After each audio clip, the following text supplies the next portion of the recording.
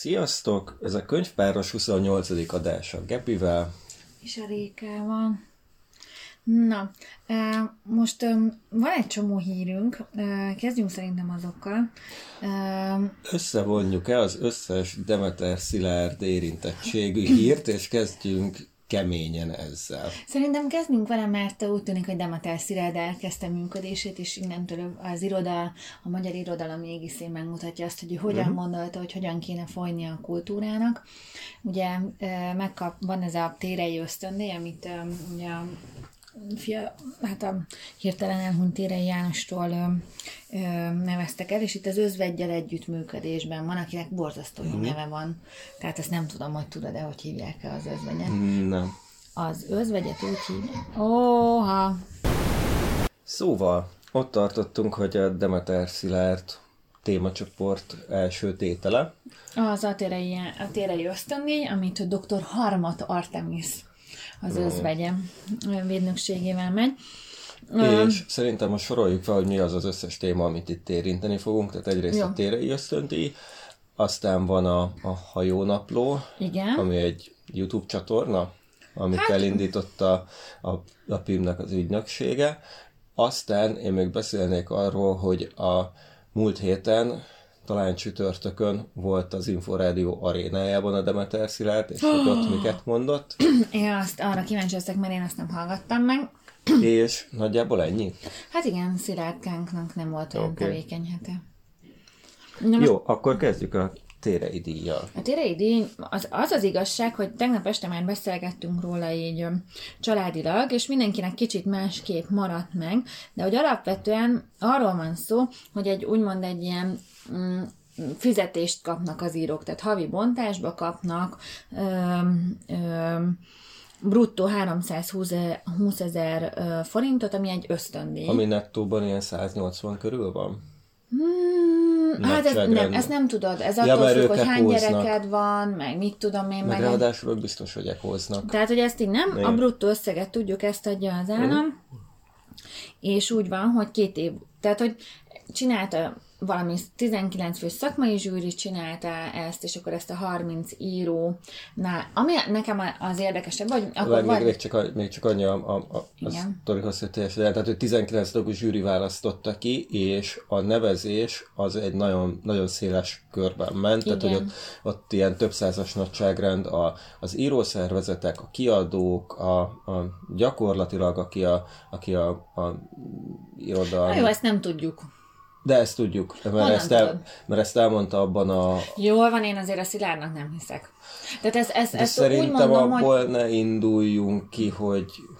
Hát csak az, hogy valaki láttad azt a listát, hogy melyik kiadók, meg minden. Tehát lehet, hogy megkérdeztek pár kiadót, amiből tudjuk, hogy... Tehát, hogy érted, tehát nem biztos, hogy ez annyira széles körű. Én viszont nem feltételezném róla, hogy az Inforádióban bemegy, és egy ekkora ordas hazugságot elsüt, és azt gondolja, hogy majd ezzel el fog... Csak nem azt mondom, hogy az egész égisz.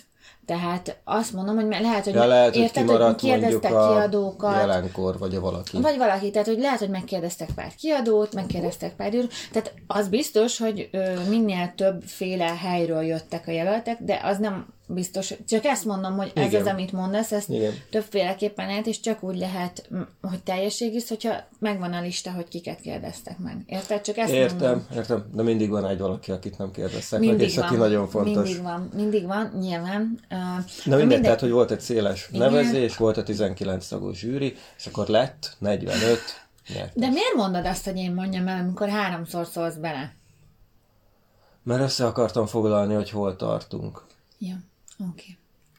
Jó. 30 fős lett a lista, és nekem ami ebben az érdekes, hogy még egy tartaléklistát is csináltak, hogyha Demeter Szilárd élne a vétójogával, hogy a 30 főnél 30 főnek valaki nem tetszik neki, vagy nem adja meg, akkor levegyenek, és a tartaléklistáról kerüljen. Tehát van egy ilyen az egész folyamatban, hogy egy személyi döntéssel valakit lehúzhat a listáról, de nem ez történt, hanem az történt, hogy a tartaléklistások is, az a 45 ember is megkapja ezt az ösztöndíjat, és hogy ez kifejezetten 35 és 65 év közötti alkotókat érint, amiből mindössze ebből a 45-ből mindössze 7 a nő. És hogy belekattintgattam a nevekbe, ugye sok nevet egész egyszerűen nem ismertem. Szerintem a határon túli magyarok felül vannak reprezentálva a ránézés teszt alapján. Minden esetre sokkal többen vannak, mint amit megszoktunk. Azt nem tudom, hogy kb. Az 1/3 kiteszik-e a nem, ezt nem tudom, az biztos, hogy valaki meg fogja nézni, csak alapvetően ezzel olyan szempontból, ha belegondolsz, ez nem meglepetés, pont ez is tegnap felmerült, hogy konkrétan minden kulturális nagyobb intézmény, szervezet, stb. Élén határon túli magyar van. Tehát Demeter Szilárd, Vinyánszky Attila, nem jut eszembe izének a neve. Ja, Istenem. A Szőcs Géza, aki nem, a Szőcs Géza, volt. ő ugye kulturális államtitkár volt, vagy miniszter, vagy nem tudom mi, hanem még mindegy, nem fog eszembe, nem csak a Demeter Szilárd van, meg a Vinyánszky Attila, hanem van egy harmadik csávó is. Na mindegy. Nő nincs, az biztos. Ezzel nincsen semmi gond, Dragomán György és Szabó Anna is határon túlról érkezett át, de ők mondjuk nincsenek benne ebben, ha én így jól láttam. Tehát egyikük sem, pedig ők aztán szerintem ebben a korosztályban benne vannak. Na mindegy, itt nekem ami fura ebben az a vétójog, meg ami hogy ezt tőled kérdezném, mert ezt én még mindig nem értem teljesen, hogy akkor az van, hogy ezt 5 évre adják, de 2 év múlva felülvizsgálják. Igen, és az a feladat 2 év múlva, hogy legalább 5 nyertest kiszórjanak, és a helyükre újat válasszanak. Ja, értem, tehát, hogy annak a rete, hogy ne az legyen 5 évre bebetonozódva van a 45, hanem, hogy van valamennyi rotáció benne. És kimész a strandra, hanem legyen benne valami rotáció, amit valamilyen írói munkásság értékelése alapján fognak elbírálni, de hogy 5 embert legalább 5-öt mindenképpen ki kell szórni. Aha. És helyükre 5 másikat behívni. Ebben maga az elgondolás szerintem olyan szempontból, hogy azért ne 5 évre statikus legyen ez a dolog, viszont ezt nagyon kíváncsi leszek, hogy mi alapján tudnak kiszólni. Tehát pont ezt beszéltük, hogy ez azért egy ilyen, most ez politikától függetlenül, hogy hogyan ítéled meg, hogy mi számít teljesítménynek az irodalomban. Kiadtál-e könyvet, esszét, stb. Ilyenek? Szerintem ez. Tehát, hogy hány könyvet, milyen könyveket, milyen volt annak a fogadtatása, mennyire volt összecsapott, mennyire nem. Tehát szerintem azért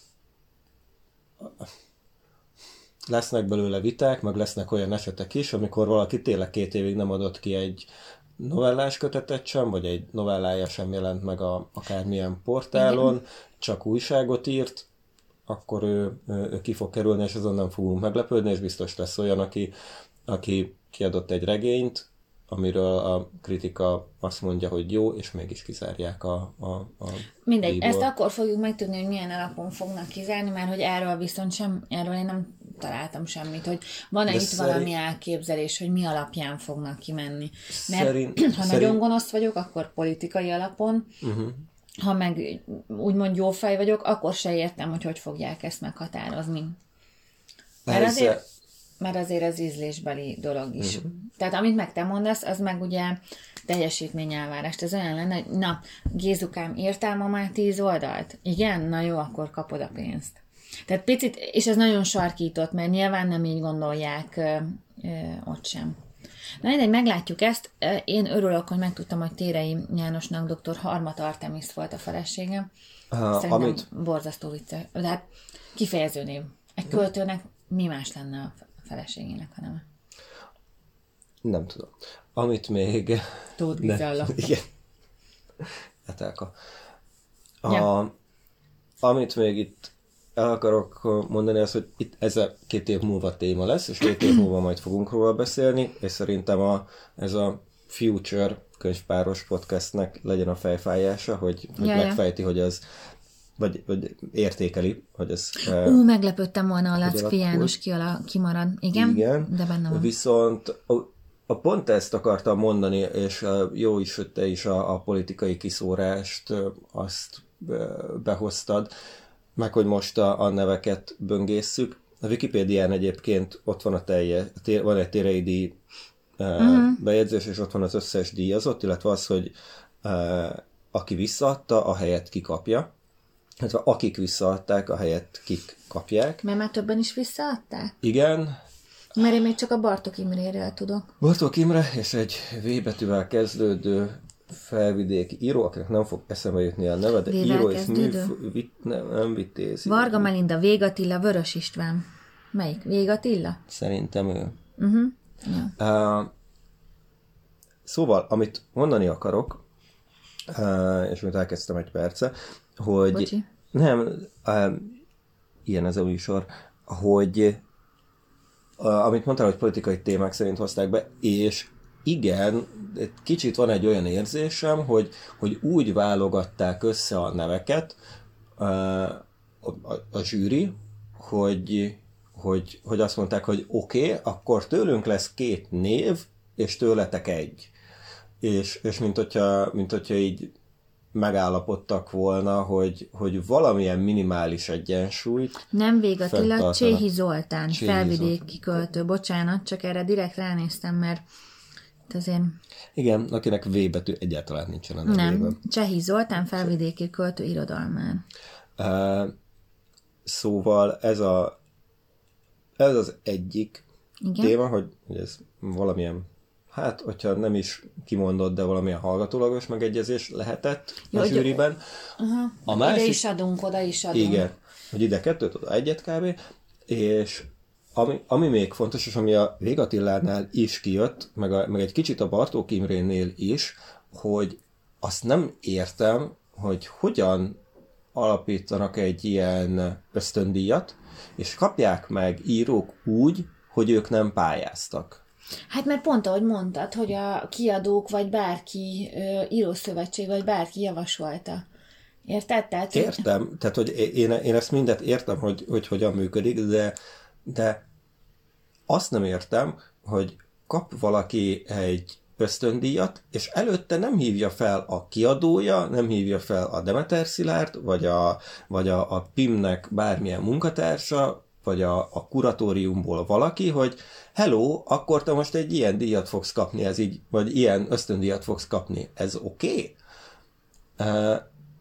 Mert az addig rendben van, mondjuk a Kossuth díjnál nem kérdeznek meg előre, hogy akarod-e, meg az összes ilyen díjnál, de itt mégiscsak valamilyen szerződést kötnek velük, amiért cserébe ösztöndíjat kapnak, és nem kérdezték meg őket, hogy hello, te akarsz ennek az egésznek a tagja lenni? Vagy részese? Igen, mert hogy például a Cséhi Zoltán, most a Bartók Imrét később veszem, csak most olvastam, mert én róla nem tudtam, hogy azt mondja, hogy azért is adja vissza, mert neki más tervei vannak a következő pár évre, tehát hogy neki más kutat, tudományos és irodalmi tervei is vannak, tehát valószínű nem tudom, PhD-zik, kutat valami, és hogy nem érzi azt, hogy ez ő ebbe mert itt írja, hogy valami szerződést kell csinálni, és hogy biztos, hogy van valami ilyen, amit te is mondtál, ilyen teljesítménycucc, de hogy, és hogy azt mondja, hogy nagyon fura, hogy a győztesek közt van közbecsülésnek örvendő jelentős alkotók és közismert irodalmi éleskedők egyaránt. Sőt, akad olyan személyis, akinek irodalmi tevékenysége egy pályakezdő színvonalát is alig éri el, és a többi, tehát, hogy ő itt azért elmondja, idézet vége, és hogy a bizottság tag, mert hogy neki meg még az a problémája, hogy nem tudjuk, hogy kik a bizottság tagjai, és hogy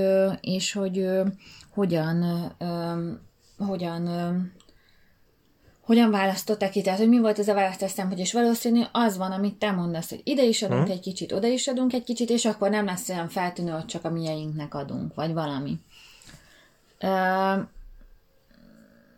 Mindegy, ő nem fogadta el, de a másik ember pedig Bartók Imre, aki először nem fogadta el, őt ugye szerintem majd akarunk is olvasni, mert a Patkányi Évével már régóta szemezünk, mint könyv. ő igazából neki is az átláthatatlansága gond, de ő meg is nevez 2 szemét, akivel így problémája van. Uh-huh. Tehát magával Demeter Szilvia, meg Orbán János Dénessel is, hogy ő meg hogy olyanok kaptak díjat, akik más írók ellen úszítottak, úgymond. Ez, és hogy ami most ezt vegyük félre, hogy most ki ellen kiúszított, hanem amiben igaza van, hogyha ezt a pénzt nem így oszták el, hanem ennek a töredékét felhasználják, akkor a József Attila kört, ami egy nagy múltú irodalmi kör, meg lehetett volna menteni. Tehát, hogy neki inkább tehát, hogy ilyen okokat jelent meg, tehát azért ez kicsit visszás megint ez a díj. Tehát én megint azt érzem ennél a díjjal, hogy valamit nagyon akarnak felülről, így erőlködnek, és persze el lehet költeni nagyon sok milliárd forintot, vagy millió forintot, itt azért nem milliárdokról beszélünk, azt Orbán János Dénesék már megkapták az előre tölt helyőrségnél, de hogy így nincsen, meglátjuk, hogy most ennek lesz-e látszatja, amit ugye Szakács Árpád követel, hogy most már alkossanak a jobboldali írók is. Mert nekem egy kicsit olyan az egész, hogy nem? Ami itt ami ennek az egész ösztöndíjnak szerintem az előnye, hogy kapnak 2 évet ezek az írók, hogy írjanak, és hogy kevesebbet kelljen azzal foglalkozni, hogy miből finanszírozzák az életüket, meg a családjukat. Ugye azért de ez eddig is volt az NK-nak alkotói pályázata, meg minden. Igen, csak szerintem más, hogyha van egy 2 évre előre fixem, legalább 2 évre előre fixem számítható jövedelmed. De az NK pályázatokat így adták, Dávid. Alkotói ösztöndíjakat adtak. Hát akkor semmi értelme ennek. Nem, most nem azt mondom, hogy semmi értelme nincs, mert ezeket meg megszüntették szinte. Tehát valaminek kellett a helyére jönnie.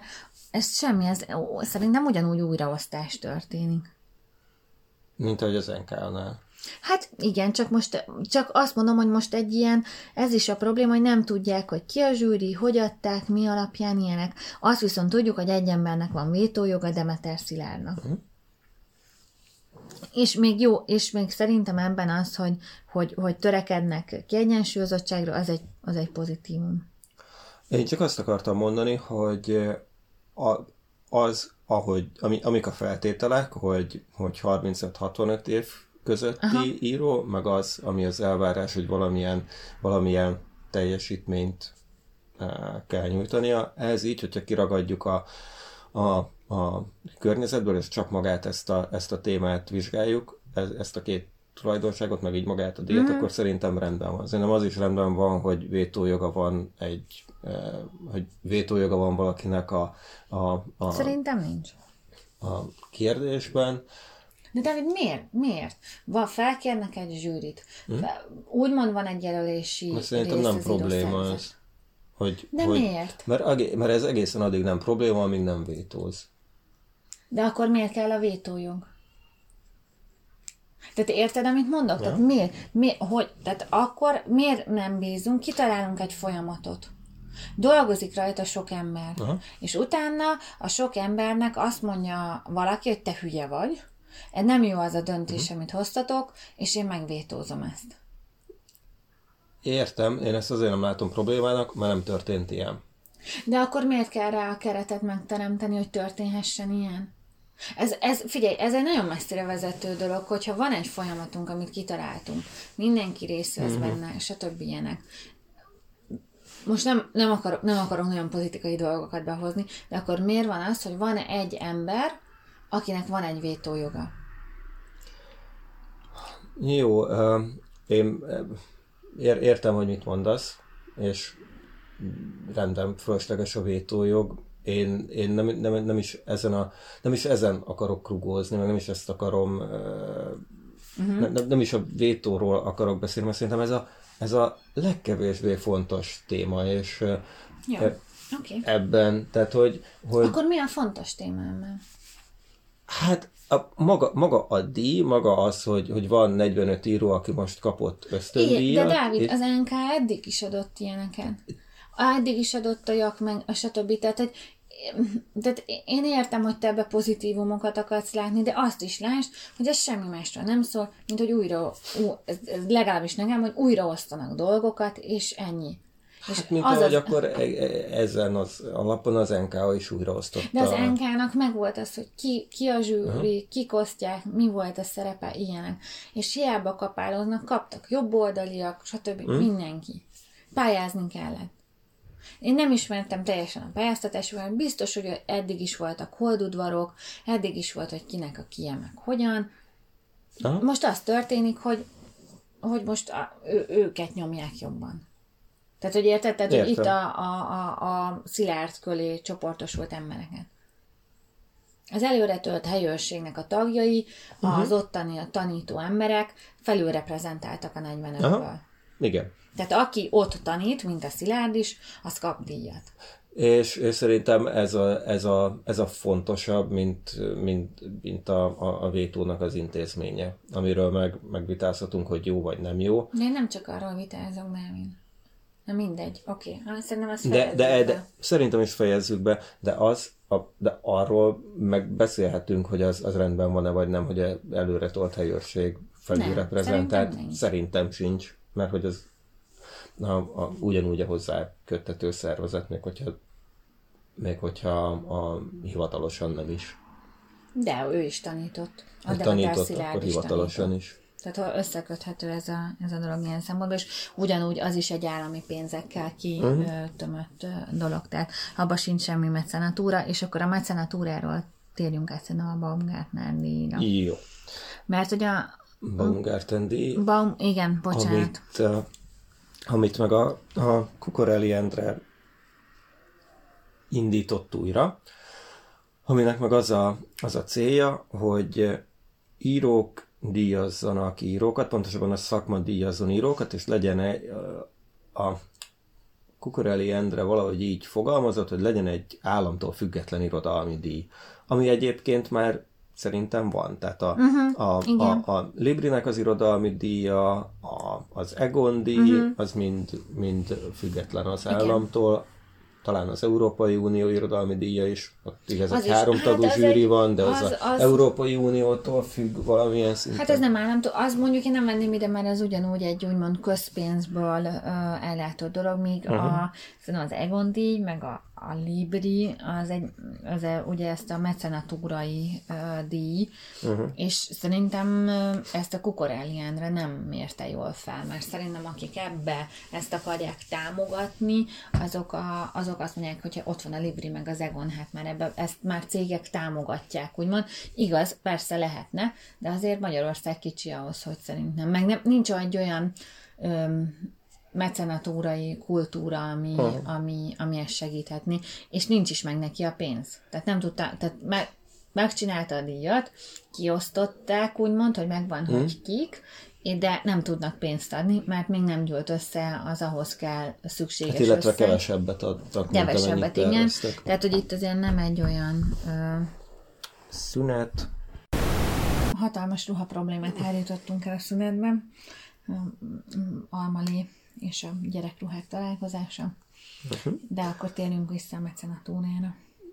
Meg én általában a díjakról beszélnék, hogy az ilyen díjaknak, tehát hogy ezeket önmagukban nézni, én soha nem is néztem önmagukban az ilyen díjakat, sem az Egon, sem a Librit, sem a bármilyen más díjat, sem a Nobel-díjat, hanem mind valamilyen irányba mutat, és valamilyen tendenciát, és szerintem azok a sikeres könyvek egy évben, amik ott vannak a shortlisten, amik mondjuk több díjat nyernek, vagy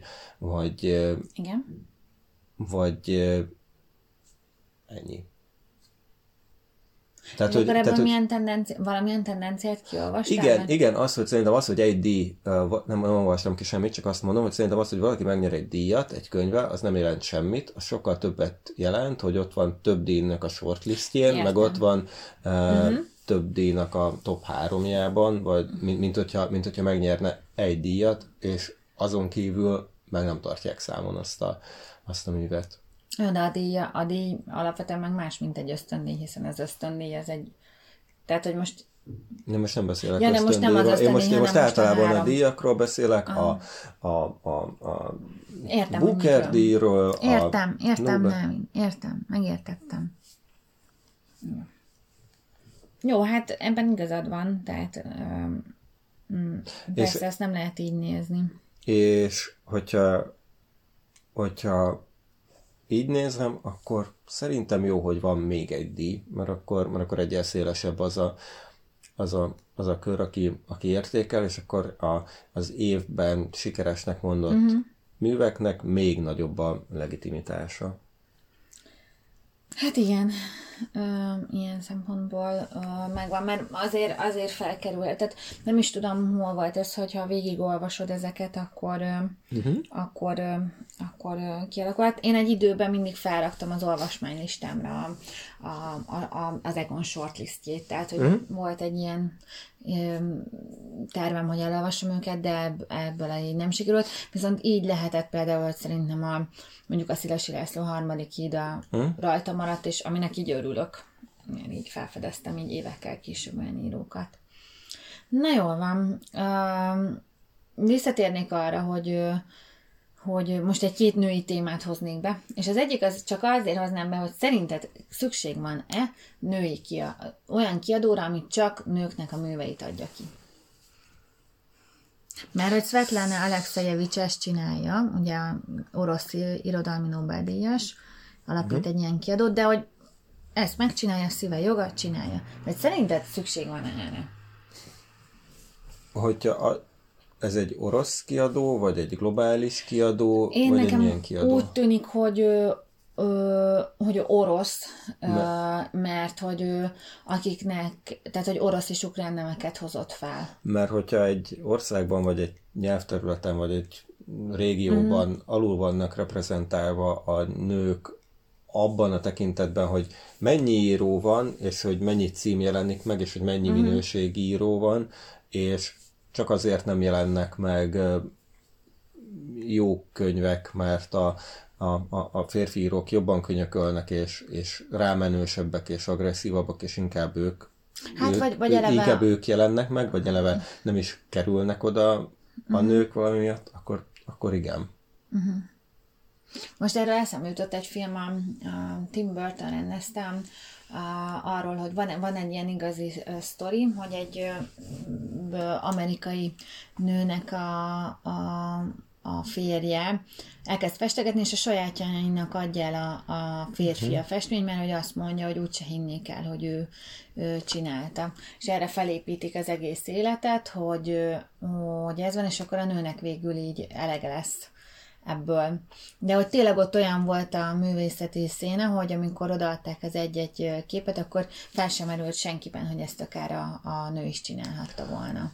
De ugyanez volt a témája, vagy hasonló volt a témája, meg a sztoria a Múzsának, amiről meg az első adásban beszéltünk, ahol meg egy meghalt festő művei kerültek elő 50 évvel később, és arról ment a beszélgetés, meg a sztori, hogy ezt egy kifestette.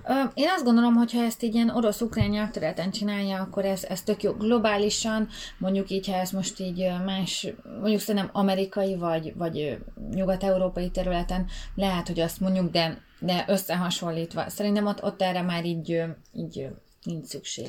Viszont biztos vagyok benne, hogy sikeres lenne az a kiadó, piaca, és nagyon jó lenne a PR-ja. Igen, csak hogy például azon is gondolkodtam, hogy Magyarországon szerintem meg nem lenne sikeres.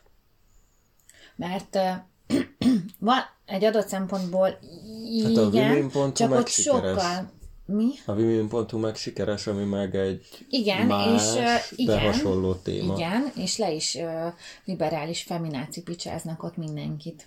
De attól függetlenül még sikeres, meg egy csomóan olvassák. Igen, de akkor is van de hogy rossz a sajtója a másik oldalon. Nagyon rossz, igen. Jó, mert csak ezért hoztam fel, mert én is azt gondolom, hogy vannak területek, ahol ez egy ilyen tök jó kezdeményezés. Én nem gondolom, hogy mindig mindenhol jó ötlet. De itt talán szerintem mindenhol megvannak a trollok, akik előhozzák ezeket az érveket. És ha már a trollokról van szó, akkor behoznám Sorbát Norbit is. Most nem azért, mert mi is akarunk rá beszélni, hanem azért, mert a könyvesblog.hu szerintem egy nagyon intellektuális módon ölt fel erre a dologra, és ők ajánlottak Norbi figyelmében 4 könyvet, arról, hogy az ő szavai milyen méregként tudnak hatni akár fiatal lányokra, vagy bárkire, így a testkép és a testképtudat és testidentitás. Ha én még pozitívan akarom venni Norbit, hogy ő aggódik azért, hogy az elhízottság és az mit okoz, és hogy ennek milyen egészségügyi kockázatai vannak, akkor én is csak azt mondom, hogy nagyon szép, nagyon jó.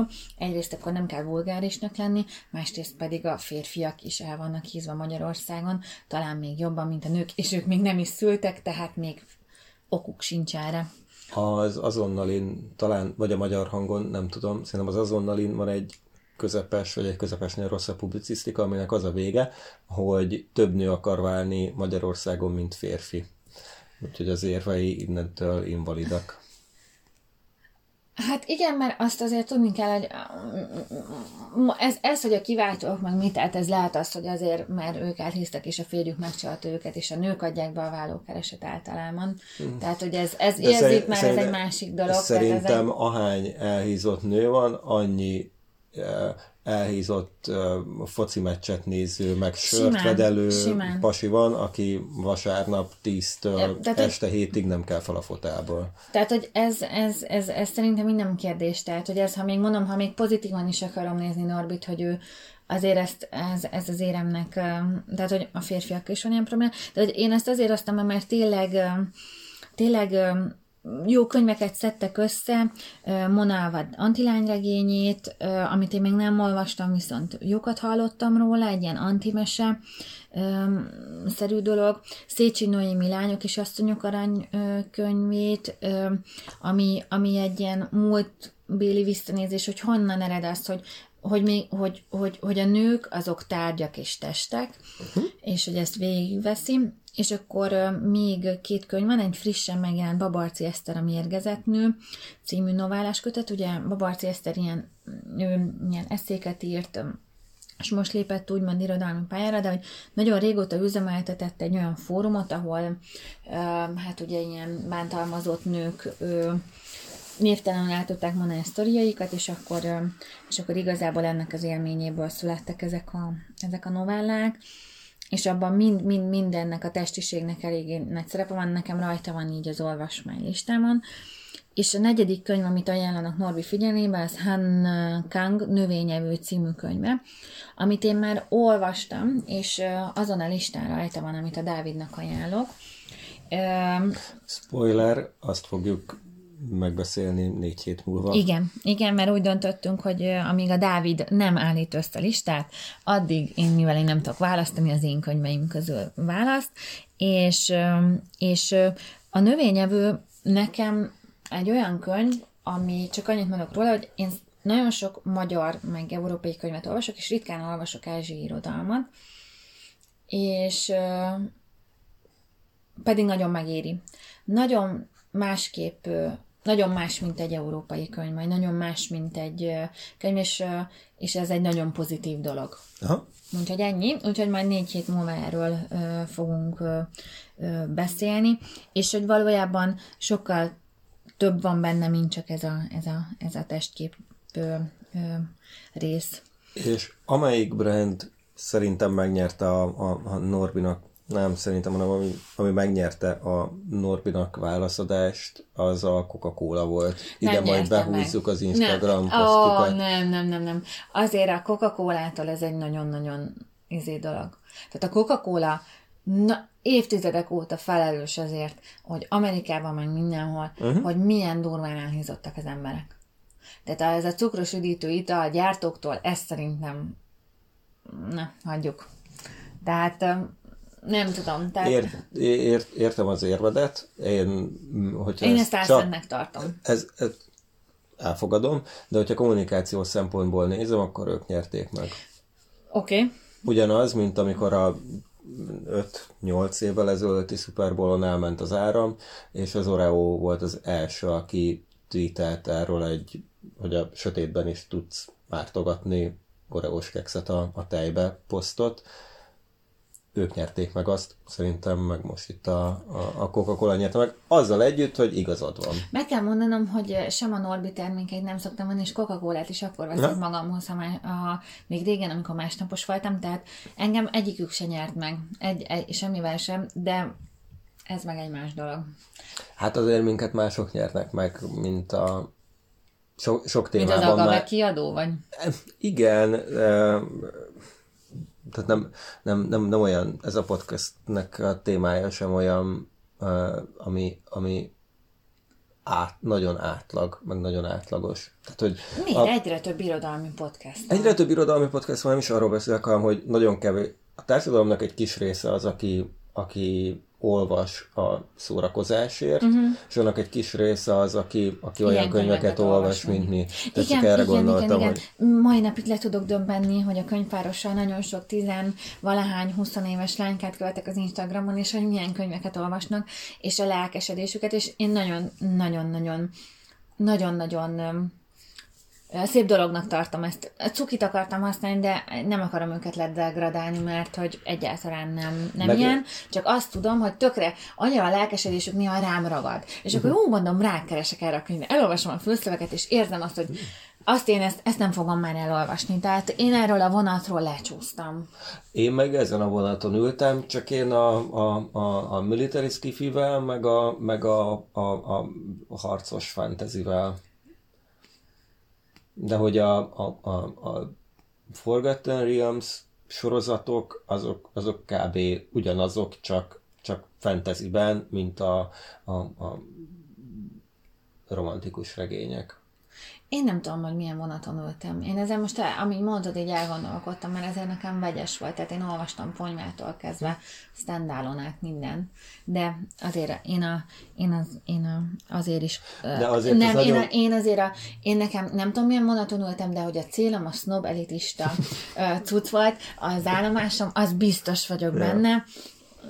Miközben titokból olvastam a Ponymát. Meg ugye azért is, azt is tudjuk, hogy hozzá, hogy ezek az Instagram accountok azokat a könyveket posztolják, és korán sem biztos, hogy csak azokat olvassák. Nem, ők mindent posztolnak, Dávid, és el is olvasom.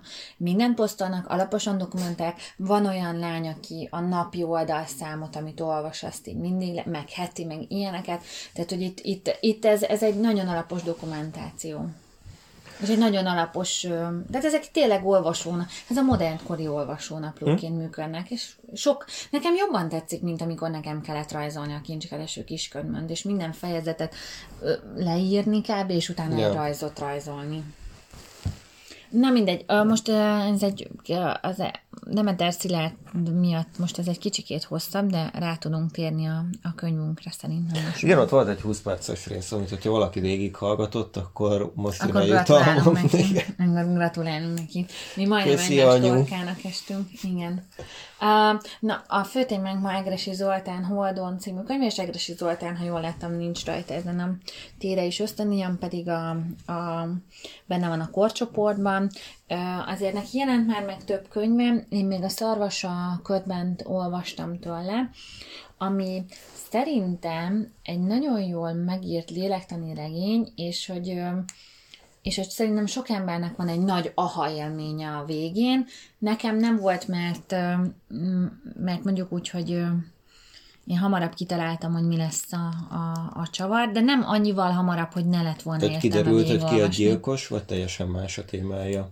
Kicsit olyan, hogy kiderült, hogy ki a gyilkos, jól beletrafáltál ebbe. Kicsit olyan. De közben ez azért egy ilyen nőkről szóló lélektani dolog. És maga és nekem azt tetszett, és láttam, hogy meg fog jelenni ez a könyv, ez tavaly jelent meg, és mondom, ilyen kis skifis cucc, magyar kortárs író, olvastam már tőle, jól ír a csávó, akkor ezt mi megvettük egy ilyen villámshoppinggal a Libriben, amikor egyszer betévedtünk véletlenül, és hogy akkor olvassuk el. És akkor végül is te választottad ezt ki. Nekem a fő kérdésem, Dávid, szerinted ez skifi? Szerintem ez skifi. Mert a Holdon játszódik, meg időutazásról van benne szó, meg nincs benne időutazás, de hogy szerintem ez skifi, és szerintem ilyennek kellene lennie egy csomó skifinek, és azért is, és akkor most, hogy így belemegyek egy kicsit a sztoriba, azért is skifi, mert megmondja, hogy ki az, akihez hasonlítani akar. Rengeteget tudta Arthur C. Clarke-ra, aki tőle egy kicsit skifibb és kevésbé szépirodalmi, de Lemet is felhozza, akitől kicsit kevésbé filozófikus, de hasonlóan skifi, és hogyha ők skifi szerzők, jó, Clarke biztosan, de hogyha Lem skifi szerző, akkor ez is skifi. Én az utolsó 100 oldalig azt mondtam volna, hogy ez lehet, hogy skifi szerző, de ez olyan kis bot csinált a Magyar Cortész skifi szerző, mert hogy nekem az volt az élményem, hogy mert nekem olyan a skifi, hogy ők megjósolnak olyan dolgokat, vagy olyan dolgokat képzelnek el, aminek nincsen alapja a mai valóságban.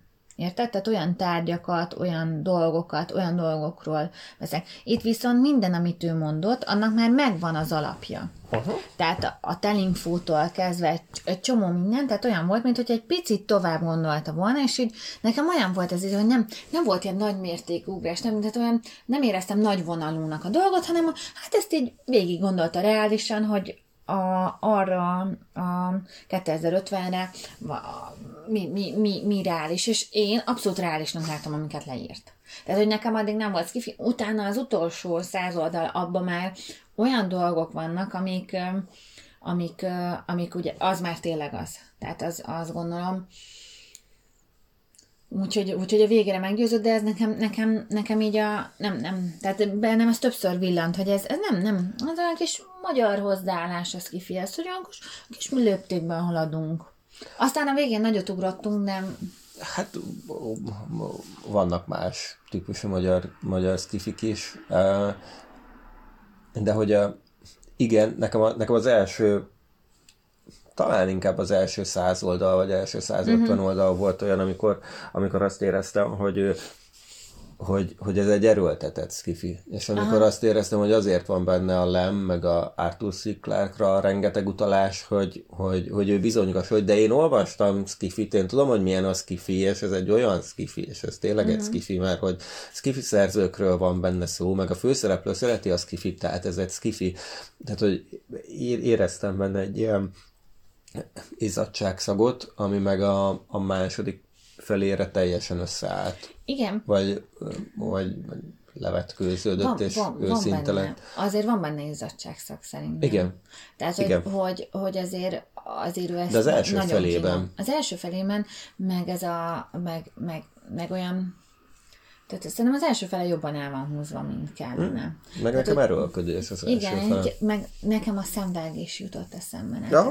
Ez egy kifejezetten szemvágő főhős, aki van, akivel nagyon sok helyen lehet szimpatizálni szerintem, de azért mégiscsak szembeleg.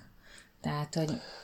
Viszont a pont ez az, nem is a szemvágés, hanem a maga ez a regény az, ami meg abból a szempontból hiánypótló, hogy kevés olyan regény jelenik már meg, ami Lem, meg ami Arthur C. Clarke-hoz hasonlítható a szépirodalomhoz, vagy a filozófiához közelség miatt. Tehát, hogy a megtört föld, ami most kapott az 3 évben, az fantasy, de hogyha így egybevesszük, amit nem szeretek én sem, de a skifit meg a fantasyt így egybevesszük, hogy az a leginkább társadalmi problémákra reagáló regény, akkor az sem egy szépirodalom, hanem az is egy kalandregény, amin egy olyan témát választott magának. Ezen a regényen éreztem azt, hogy ez egy szépirodalom, szépirodalmi mű, ami éppen az űrben játszódik, tehát skifi is. Vagy a jövőbe helyezte, vagy nem a mostani valóságunkban, hanem egy másik valóságba helyezte el a történetét, és sokkal közelebb van a szépirodalomhoz, mint más skifik, ami sajnos hiányzik most a skifi piacon. És akkor kiknek ajánlanád ezt a könyvet? Vagy ajánlanád egyáltalán? Szerintem, aki el akar kezdeni skifit olvasni, úgyhogy még nem nagyon olvasott skifit, és nem, mert snob és csak szép irodalmat olvasott. Köszönöm szépen. És el akar kezdeni skifit olvasni, mert szerintem ez egy... Szóval nekem. Igen, szerintem ez egy teljesen jó bevezetés, mert ugyanezek a személyek a military skifitől vagy sikítva menekülnének, vagy tetszene nekik, de az minden esetre megosztóbb szerintem, mint ez szép irodalomból érkező. Mondjuk ehhez azért kell egy szerintem, hát ami ma Magyarországon, tehát az alapműveltségen felüli dolgoknak az ismerete. Tehát nekem azok a matematikai paradoxonok, amiket így említenek, meg dobálnak, hiába fejti ki, én azoknak így utána googliztam egyet-kettőt, mert hogy én ezeket nem ismertem, tehát hogy nekem ezek nem voltak meg. Tehát azt gondolom, hogy ez azért ezeknek a teljes ismerete nélkül is élvezhető a regény, úgymond, de azért néhány dolognak utána kell nézni, viszont néhány dolognak meg az író nem nézett utána. Tehát volt egy kicsit, ahol egy ilyen én most nagyon sok van ez az Andy Weir féle vonal, hogy olyan úgy, tehát a mai tudású kémia, fizika, stb. Kiindulva alkot meg skifit, és hogy tudod, a Marsinak az alaptétele, hogy azokat felhasználja. Igen, de a Marson nem lehetne krumplit termeszteni trágyával. Jó, mindegy, igen. Emberkakival. Igen, és de itt meg ő olyan az a becsapásban, hogy nagyon szépen építgeti ezeket, meg nagyon sok ilyen valós, ilyen matematikai, fizikai, stb. Milyen problémákat említ, aztán a fő kérdést azt kb. Ilyen meseszerűen oldja meg. Tehát, hogy ő azért ebben a filozóf, mert hogy nem az a lényeg, hogy hogyan oldod meg, hanem az a lényeg, hogy mit oldottál meg, és utána az hogyan működik. Még egy dolgot úgy kérdeznék ezzel kapcsolatban, hogy szerinted, mert hogy ami miatt én azt gondoltam még, hogy nem skifi, hogy szerinted mennyire van benne utalás így az író politikai jövőképére. De most ezt így mondom, hogy szerintem ő ezt így nagyon az orrunkba tolta. Nagyon, és teljesen egyértelmű, hogy a regény írásának évében kezdődik a regény sztoria, és onnantól számított, tehát mondjuk 18-tól 2050-ig, 60-ig terjedő időszakot dolgozza fel. És igen, ott is azt csinálta, hogy megnézte, hogy áll most szerinte a világ, és akkor azt erősítette fel, vagy azt extrapolálta. Igen, és hogy nem az van, mint a Pék Zoltán Feljövök, érted a városról, hogy ott valami olyan dolgot dobott be, ami az ő agy szüleménye volt, tehát ez a merénylet és annak a hatása, és azt bontotta ki, hanem itt én teljesen ezért is mondom, hogy ez nem skifi, hogy tényleg a mai magyar rögvalóságot veszi alapul, és hogy abból és elkezd gondolkodni, hogy ez hova juthat. Igen, és az ő gondolatmenetét ismerhetjük meg, és én ezért sem éreztem, hogy ez skifi. Az utolsó 100 oldal ezt felülírja, mert én is azt gondolom, hogy ott ezt így behozta, de hogy az első 150 oldal meg arról szól, hogy itt vagyunk ma Magyarországon 2018-ban, és ő hogy képzeli el a következő 20-30 évet. Ami megint egy szintén érdekes dolog lehet, csak nekem ez volt még egy kicsit visszatérő elem. De szerintem ez egyértelműen skifi volt, tehát hogyha nem voltam eddig egyértelmű, akkor most mondom, hogy határozottan. Az csak azt mondom. Pont ezért is, amit mondasz, hogy fogott egy jelenkori, egy mostani problémát, és azt belehelyezte a jövőbe, meg egy olyan fikciós világba, amit ő maga teremtett, és ott mondta el, vagy ott értelmezte a jelenkort, meg igen. A jelenkorban néhány kérdés. Igen, és én most értem azt, hogy miért mondod azt, hogy azok az emberek, akik ilyen szép irodalmat, meg csak úgymond olyan sznobelitista dolgokat olvastak, mint én, hogy ezzel kezdjék, mert hogy én meg nem ezzel kezdtem a skifiket, hanem én ilyen, adtál nekem militarit, meg minden, és hogy én tehát, hogy nekem ezért ez a köztes állapot, amit te most elmagyarázol, hogy akár ez is már skifi és minden, én vártam az első 150 oldalban. Mikor jönnek az űrhajók, meg az mit tudom én ilyenek, és hogy mondom, nekem a lépték volt olyan, hogy én ennél sokkal nagyívűbb jóslások vagy valamire vettem. Nem, és azt gondolom, hogy ennek is megvan a maga értéke, amit az író csinált, sőt, talán ennek még több értéke van, mert ez egy nagyon nagy írói állásfoglalások is vannak ebben szerintem. Tehát, hogy azért az Egressy Zoltánnak nem lepődök meg, hogy nincs ezen a listán a neve. Azt kell, hogy mondjam. Tehát nem, ez nem spoiler ezek, de egyszer csak Magyarország királyság lesz.